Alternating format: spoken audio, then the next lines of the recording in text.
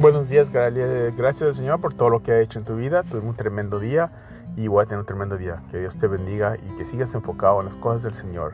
No te desenfoques, no te desvíes. Quédate en la línea derecho, recto. En nombre de Jesús. Que tengas un tremendo día. Y el verso de hoy es Santiago 1:13 dice: acuérdate que cuando estés tentando la tentación, no digas que Dios te está tentando.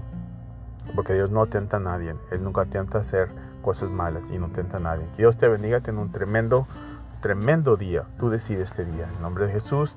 La persona de la Biblia se llamaba Lidia. Lidia era una mujer que vendía material.